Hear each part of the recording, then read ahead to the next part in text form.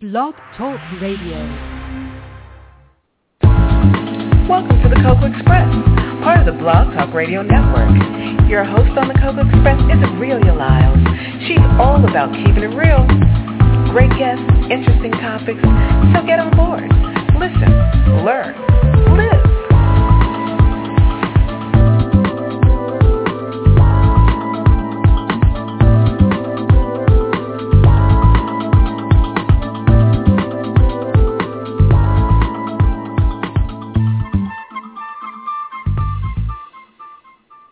Good afternoon, everyone. Welcome to the Cocoa Express Show Network.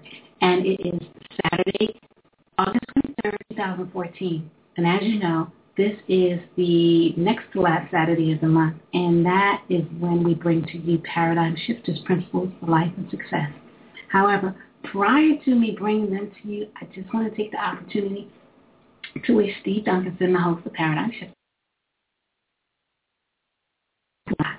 So, there you have it. Now we're going to move on over to Paradigm Shifters. Paradigm Shifters. Principles for Life and Success, hosted by motivationalist Steve Duncanson. Start framing your tomorrows today. Hello, everyone, and welcome to another session of Paradigm Shifters, Principles for Life and Success. I'm Steve Duncanson, your host. Pleased to be able to be with you here today. And as usual, not by myself. I'm with my co-host, Marilyn. Ocasio, how are you, Marilyn? Hi, I'm doing great. Thank you. Good to be excellent. back. Good. Glad to have you back. And, of course, always standing by at the ready, the executive producer of the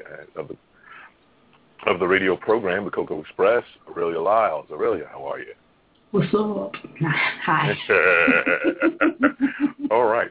Now, for a moment, my phone went out during your intro. Did I hear you mention something about an event that took place this week? Yeah, you got older. Woo! Yeah, and being that you're the senior of the group. Whoa, I tell you, well, it sure beats the alternative like this. Oh, yes. Because if you don't see birthdays, that means something's gone seriously wrong, right? But, yeah, double nickels. So, thank you very much. Appreciate it. And I really count the blessings from year to year being able to be here. My dad passed away when he was 50 years old from stomach cancer. And I was 25 when that happened. And, I had to fight that thought for many years that I wouldn't even make it to 50, but, thank God that I have. And as we know, when we're still alive, that means that God ain't finished with us yet. Your purpose is not done. There's still something left for you to do. And I'm grateful that I'm still here. And thank you for recognizing it. I appreciate it. You can send your gift, Aurelia, to I know I'll take care of that later. But it's all good. Hey, Marilyn, yeah, you hear all of this? Yeah. You hear all of this, Marilyn? See what happens when you get old? Easy. Rein it back in right now. Rein it back. All right,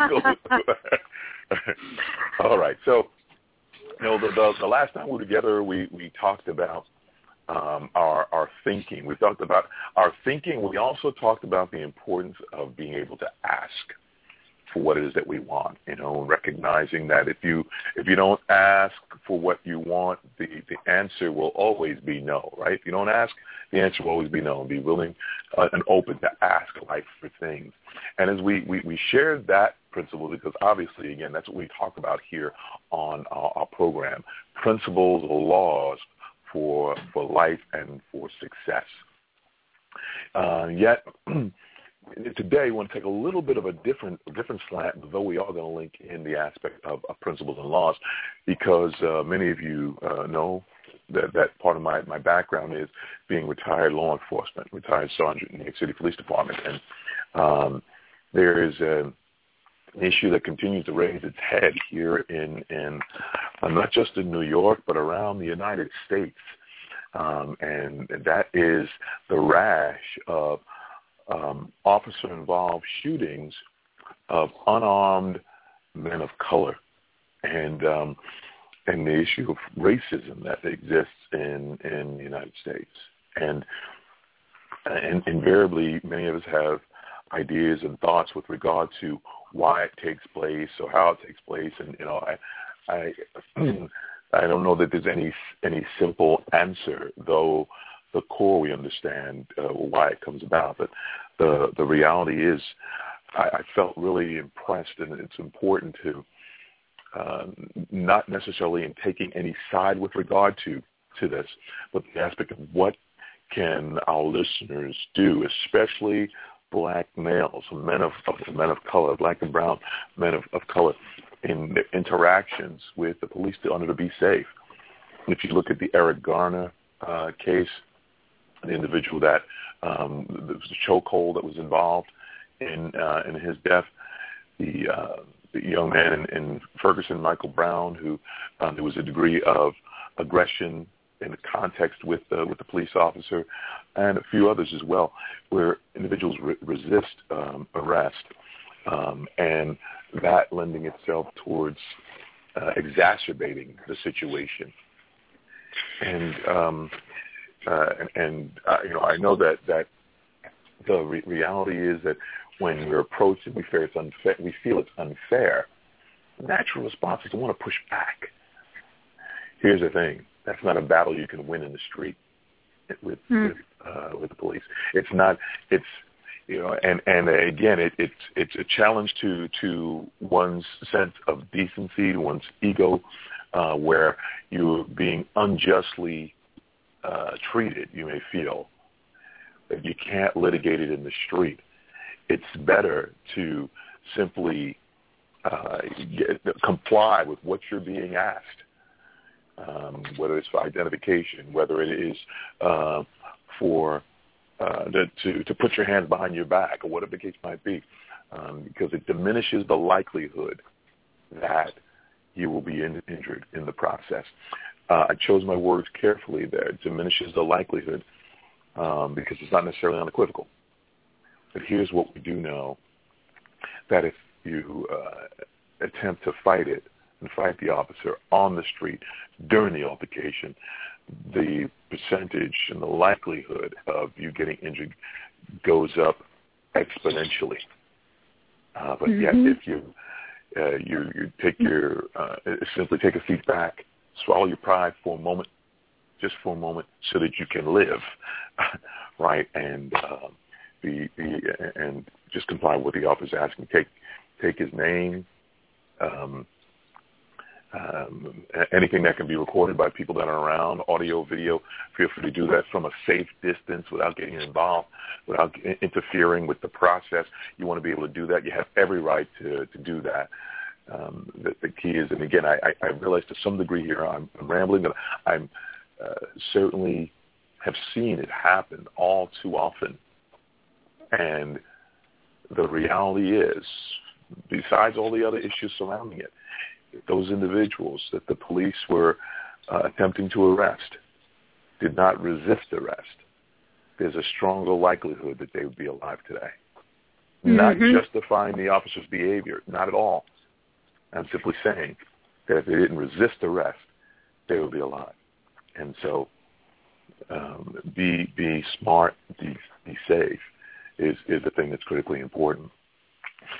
And clearly the reason for the great uproar is that this is happening according to what all the research that's out there, that this is happening not in the white communities, but in the communities of color.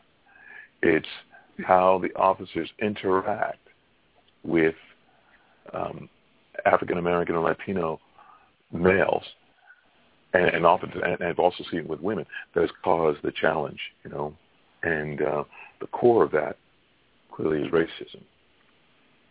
Whether it is conscious or unconscious, intentional or unintentional, whether it is individualistic or whether it is systemic, it is something that is lending itself towards creating this particular issue. And I think, and you guys let me know what you think, I think part of, Dr. King said in one of the many poignant thoughts that he said, is that evil flourishes when good people say nothing, right? When those who stand by, and they may believe something to be wrong or believe it to be unjust, but they don't say something, they don't do something about it, they essentially allow that evil to flourish, that evil to perpetuate itself. And so there's the need for, I just to give an anecdote of this, on Facebook, I have friends with someone who I've known, wow, it's got to be at least 35 years now from the time that I was a kid. I went to this camp in Pennsylvania, and predominantly white community, and so I have relationships from then to today. And young lady, white sister, I posted a video that chronicled the many incidences over the last decade of unarmed males of color being killed by white police officers or police officers, because it's a combination of two. And I posted that, and several people responded to the post saying, yeah, it's this horrible thing. I hate to see that happen. And this young lady posted, isn't it true that more blacks are killed by blacks? Now, when she posted that, I had to stop and think for a moment about how to respond to this in love. And we're going to be talking about the aspect in love in a minute, because there is the law of love. But I said to her, well, let's say we stipulate that as true. My question to her is, what's your point as a white woman in our society, looking at this video and seeing the reality of what's going on? What would be your point in saying, well, isn't it true that more blacks are killed by blacks? And let me say as a parenthetical, clearly and unequivocally and most definitely that the black-on-black crime is something that has to be addressed. We have to be just as incensed when we kill one another as when someone else kills us. So I think that granted, that's 100% right. Yet the issue at hand is that it's law enforcement and the disparity between how law enforcement engages men of color and white men. So for this woman to say, isn't it true that more blacks are killed by blacks, seems to distance herself from the real issue at hand.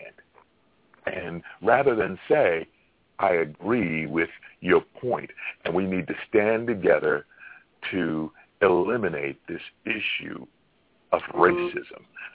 Does that make sense to you guys at all in what I'm expressing here? Or did I see it correctly? Do you see something different? Or what your thought on that? Anything? Yes, it makes a lot of sense, Steve, and I think you handled that very well. And as I'm listening to you, I have a few things, a few thoughts racing in my mind. And you mentioned the law of love, and what comes to my mind is how people's egos get in the way. And when you also said about people not speaking up and not helping another person and looking for justice, and we have to learn how to get rid of our egos. And when we get rid of our egos, we can have compassion for one another. Our ego tells us what's in it for me, but when we have compassion and we live from our spirit, our spirit says, how can I serve others? How can I be of service to others? Because that's what we are meant to do on this planet. It's not about us and ourselves. It's about serving others. And love, we're all one. We're all united. We're all equal. It doesn't matter where we're from. We all come from the same place, which is divine love. And when we come from divine love, there are 5 steps that we need to move towards divine love. And it's, we have to catch ourselves and recognize ourselves if we're judging others. And if we are, we have to correct that thought immediately. We have to recognize the judgmental behavior, correct that behavior, and start behaving in a new way. So that's what I have to say about that. I would agree with that wholeheartedly. The whole difference between love and lust, right? So love is the desire to benefit others at the expense of self. Lust is the desire to benefit self at the expense of others. Right. So the law of love, and certainly my favorite book expresses it best. It says, and again, we're dealing from a spiritual standpoint, right now, the book of Matthew expresses that we're to love the Lord your God with all your heart, your soul, and your mind. And the second command is just as the first, and that is to love your neighbor as yourself. To love your neighbor as yourself. To love your neighbor as yourself. Clearly, these incidences that we have seen over the last several years, and quite frankly through the history of America, right, is that it is not loving others. One thing that comes to my mind also when you say love thy neighbor as you love thyself, and one major issue or problem that we have, not only in this country but everywhere, is that the incidents that you were speaking about earlier, and the person obviously is not loving that other person because they don't love themselves. So how are you going to love your neighbor if you don't love yourself? So we have to start by loving ourselves wholeheartedly, coming from that place of divine love, from our higher self, letting go of our ego, having compassion. And how do we love ourselves? We have to really get to know ourselves. We have to become friends with our mind. We have to become friends with our body. And when we become friends with our mind and our body, and that connects, we become our soul. Our soul is infinite. Our soul wants to expand constantly, and we have to constantly feed our minds, our hearts daily. It's have a daily routine, because just like we like to be physically fit and we have to work out and eat right, it's the same thing with our minds. We have to be the way we physically fit, we have to also be fit with our minds, because if we don't feed our minds daily and with positive thoughts and thoughts of love and just reassuring that we love ourselves, and then that love is going to reflect onto others. If you see people around you that are not treating you properly or disrespecting you, it's because somewhere inside of you, that's how you're treating yourself. So everything outside of us is a reflection of us. So I love that you said, love thy neighbor as you love thyself, because I think a lot of people are not really taking the time to love themselves. They're forgetting to love themselves. So we have to start with that. Clearly, the aspect of the metaphysical or even the esoteric sort of love as a concept is critically important. Understand that where we came from, that God is love, and so that is the core. There's no doubt, and one has to love oneself. And there are certainly many instances, where people do things because of self-hate and not loving themselves. Then there's the other side of that, when individuals love themselves too much and diminish the love for others, where they think more highly of themselves, greater value for themselves than someone else. And I believe that's many times what in the context of, we see these things that are going on in the context of law enforcement, where if you put greater value on yourself than somebody else, then you may not see them as a person of worth, a person of value. You may see your worth, your value greater, more important than theirs, as opposed to there being equal worth. And when we embrace the understanding and the fact that there is one source for all, we all come from the single source of God, which is love. That has to be the basis and the foundation that we go back to in order to be able to correct this when it's said and done. The responsibility that we have in the playing out of the issues where love is missing, and that being this aspect of racism being perpetuated in our society, is that when good people say nothing, when there is not the acknowledgement of the privilege that the white race of our brothers and sisters have over that of people of color, and simply acknowledging that, when that is done, and when many individuals, in fact, there was a poll that I saw, I believe it was in the Times. I believe it was in the Times, so don't quote me as that. But the long and short, what it's expressing is that whether there's an issue of racism in America, whether it's seen as being an issue, the line is drawn along racial lines. In other words, when blacks are asked, people of color are asked, is there an issue of racism in America?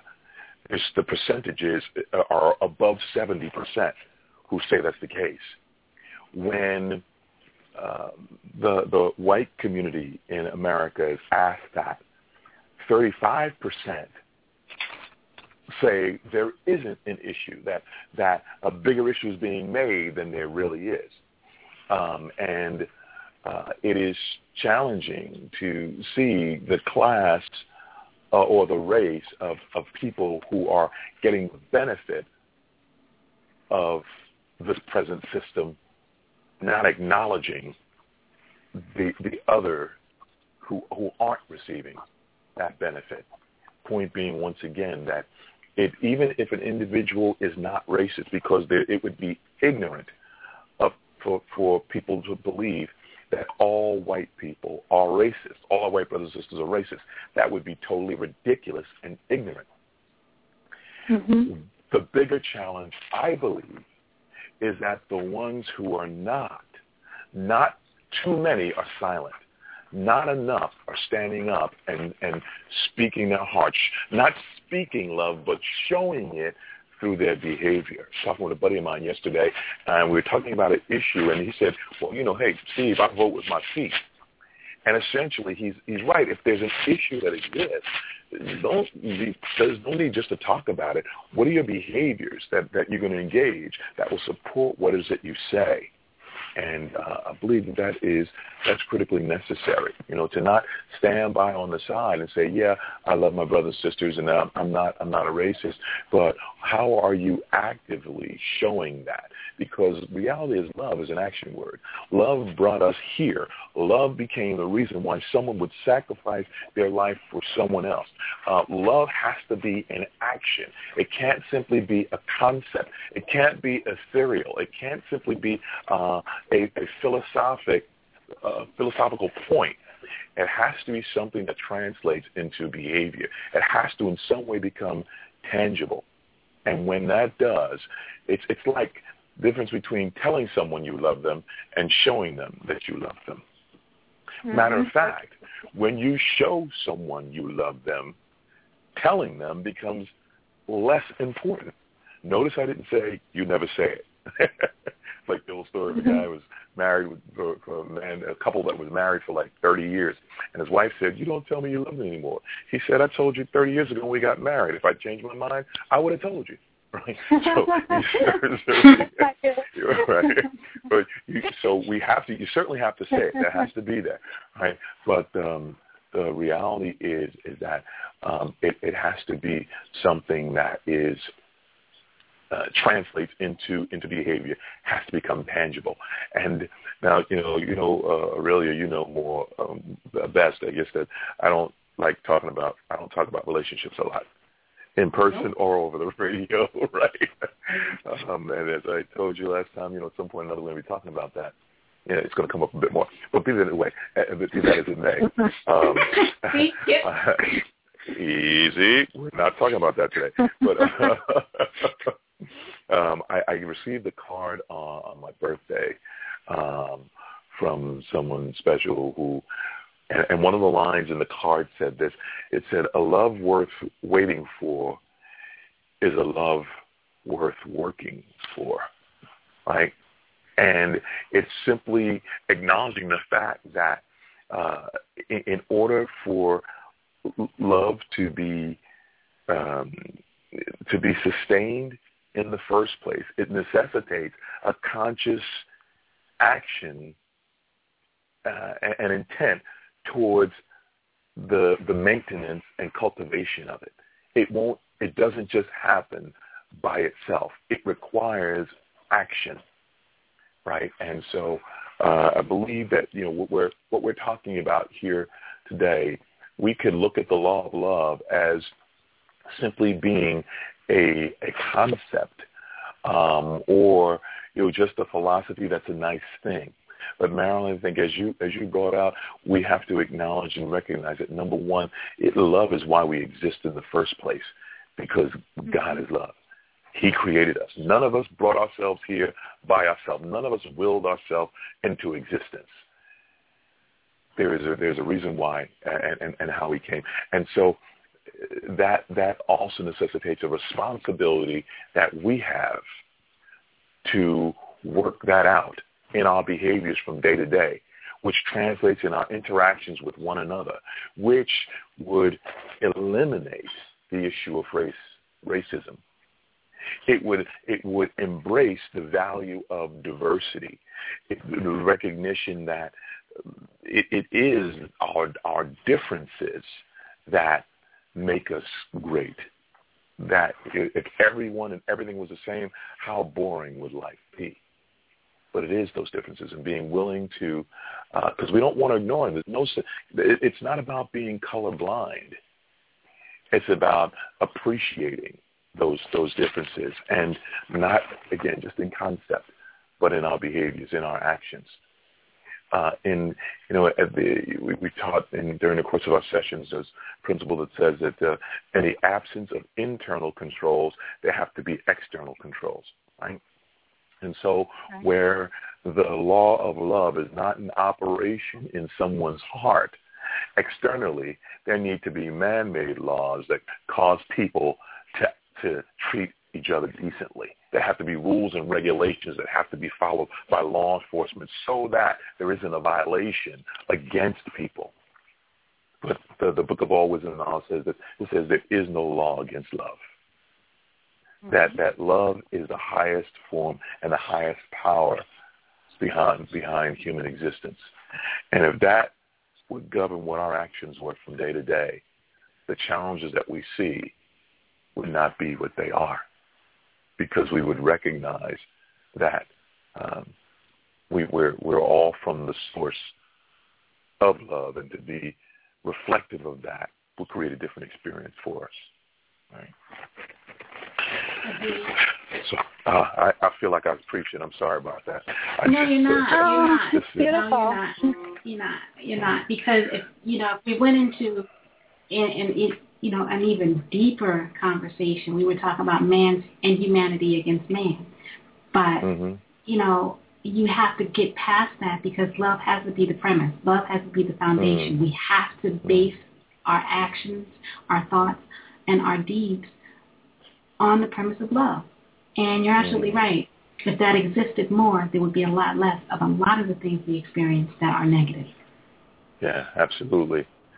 Where there's silence on that front, it lends itself towards agreement. In other words, if we see these injustices that aren't reflective of love, and we say or do nothing, we are essentially, ostensibly, I should say, giving consent to those things taking place. And what divides us, this issue that divides us, really needs to be the thing that unites us, for us to recognize that we're in this together. Just as no one of us is as smart as all of us, no one of us is more value than the other. It is us together that allows it to be the case.